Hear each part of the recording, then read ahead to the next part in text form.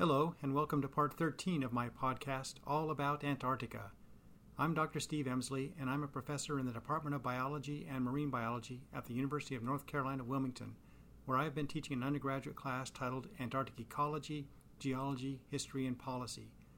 In this podcast, I've distilled this class down into numerous parts that cover all these topics about Antarctica. Part 13, presented here, is on the race to be the first person to reach the South Pole, and the end of the heroic age in Antarctic history.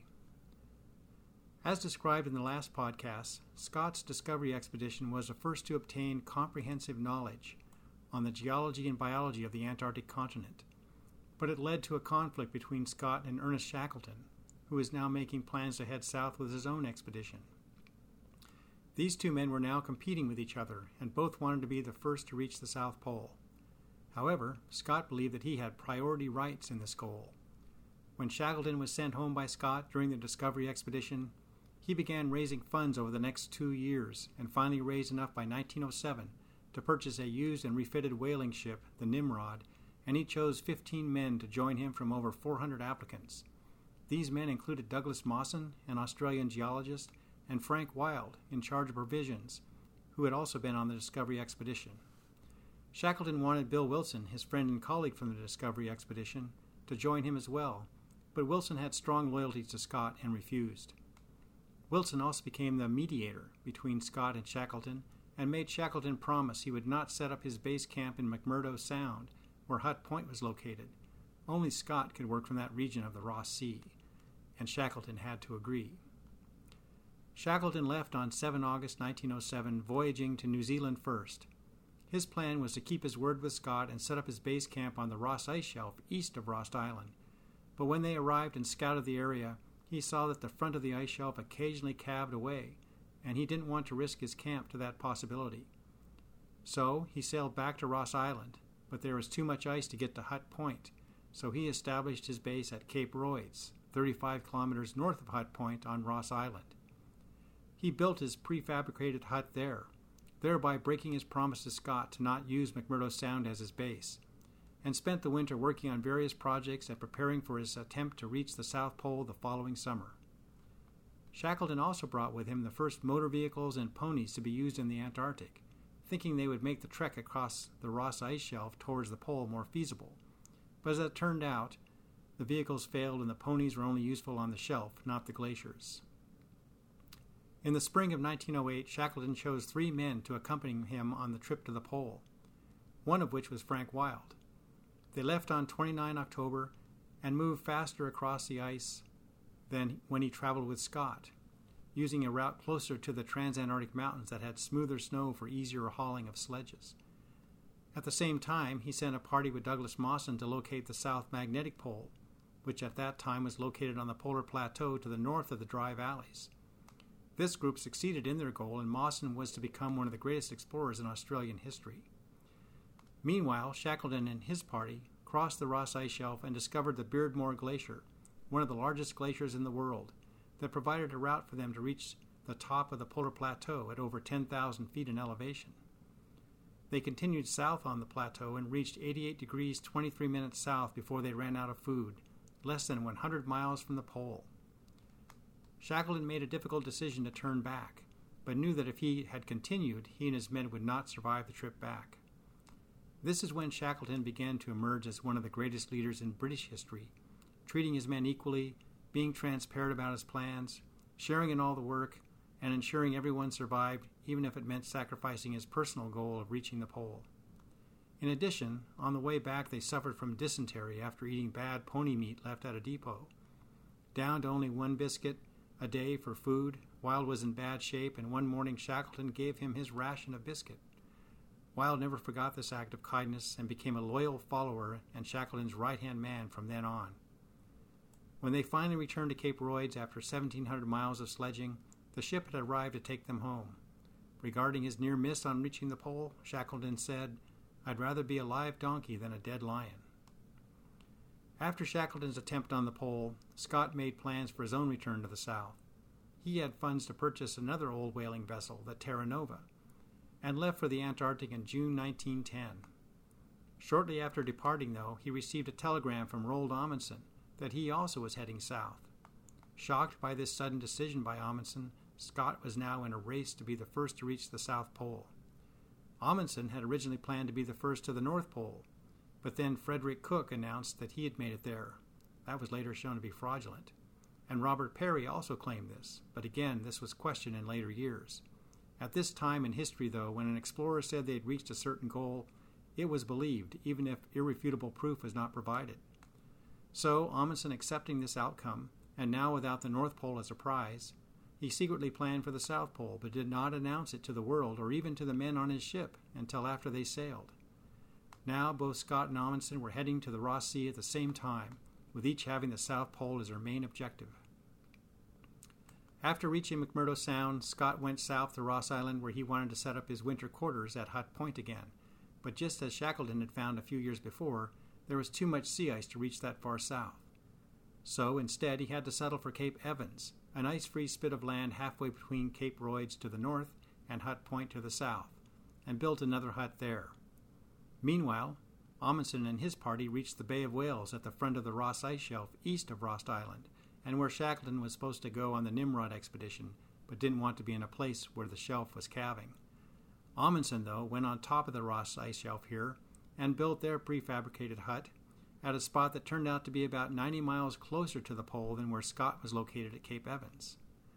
Before that summer ended, both parties began setting out depots of food and fuel on the route across the Ross Ice Shelf, with Amundsen succeeding in laying depots as far south as 83 degrees. He and his men were experts on skis and in using dogs to pull sleds, so made good progress.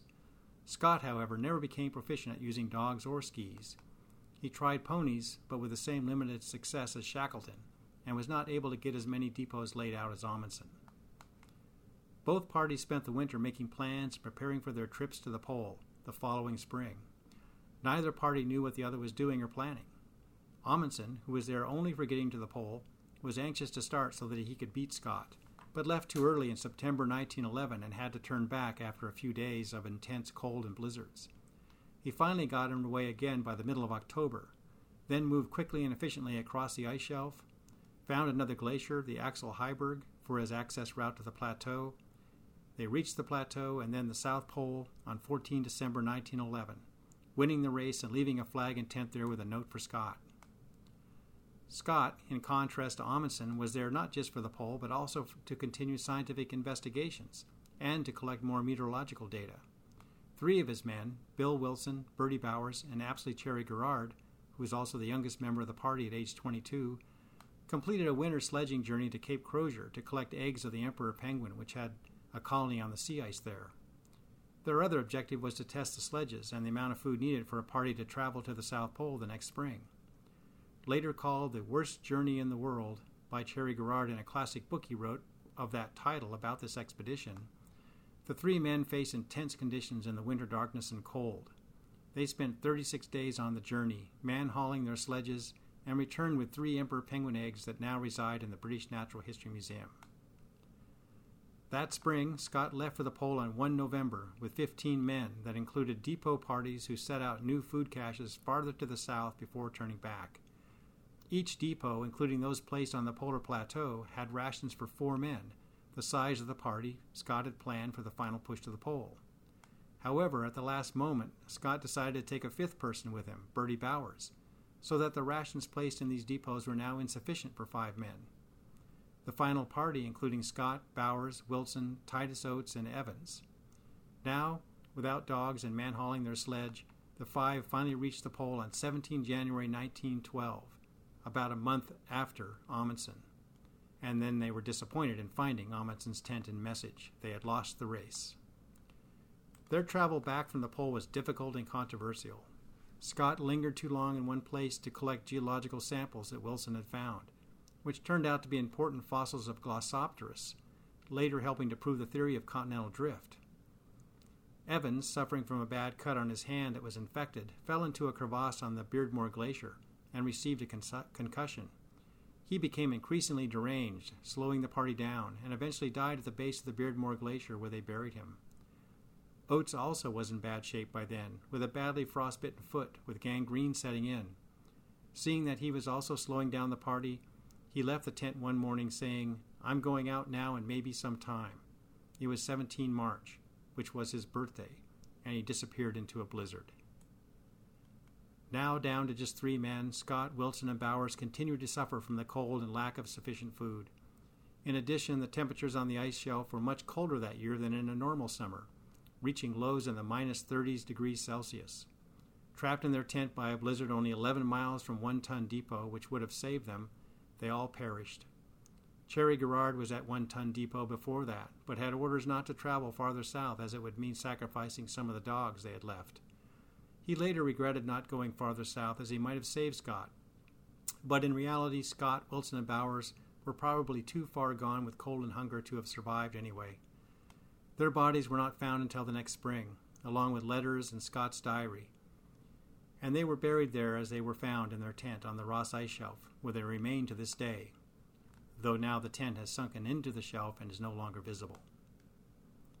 After this tragedy, Scott was immortalized in England as a national hero, though there have been critics who think he made bad decisions in not learning how to use dogs more efficiently, taking 5 instead of 4 men in the final party of the pole, and for collecting rocks on the way back which further weighed down their sledge. Amundsen became a national hero in Norway, but died in a plane crash off the coast of Norway in 1928 while participating in a search and rescue operation for a missing Italian aviator. Shackleton, now without the pole as a prize, planned instead to be the first to cross Antarctica through the pole and raise funds for what he called the Imperial Trans-Antarctic Expedition of 1914 to 1917. Taking Frank Wild again as second in command in the ship Endurance, they planned to enter the Weddell Sea opposite of the Ross Sea and begin the trek across Antarctica there, with another group, the Ross Sea Party, laying depots toward the pole on the other side. However, Shackleton left in a year when there was more sea ice than usual in the Weddell Sea, and his ship was frozen in before he could reach land on 15 January 1915. He and his men then endured an epic struggle for survival as their ship drifted northward with the pack ice throughout the winter, finally getting crushed and sinking on 21 November that year. Left with just their lifeboats, they reached open water and made their way to Elephant Island at the north end of the Antarctic Peninsula. Still without the possibility of rescue there, Shackleton took one remodeled lifeboat with 5 men to South Georgia Island, where a whaling station was located. They managed to get there in April 1916 after a harrowing journey at sea, surviving a rogue wave that nearly sank their boat. However, they could only land on the opposite side of the island from the whaling station, and Shackleton, with 2 others, had to climb over glaciers and mountains to reach the station, and did so in a non-stop trek of over 24 hours. The manager of the station, who knew Shackleton and thought they had all perished as no word of them had been received since they left in 1914, was brought to tears by their return. Shackleton quickly found a boat to pick up the men left on the other side of the island, then arranged for a vessel to rescue the rest of the men on Elephant Island. This was eventually accomplished, and all men were now saved with not a single loss of life, though on the Ross Sea Party they did lose 3 men during that period. I highly recommend a book by Alfred Lansing on this amazing survival story called Endurance. Once you start reading it, you won't be able to put it down. Shackleton tried one more time to go south, now planning a circumantarctic expedition, and left in September 1921, again with Frank Wild as second in command. However, when they reached South Georgia Island, Shackleton had a heart attack and died. His men buried him in Grytviken, and his grave can still be seen there. Years later, when Frank Wild's ashes were found in a cemetery in South Africa, they were moved to South Georgia and buried on the right side of Shackleton.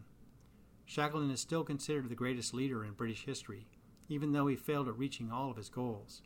His men always came first, and his death marks the end of the heroic age in Antarctic history. Thank you for listening to my podcast, All About Antarctica. I'm Dr. Steve Emsley of the University of North Carolina, Wilmington, and I hope you tune in to Part 14, the International Geophysical Year.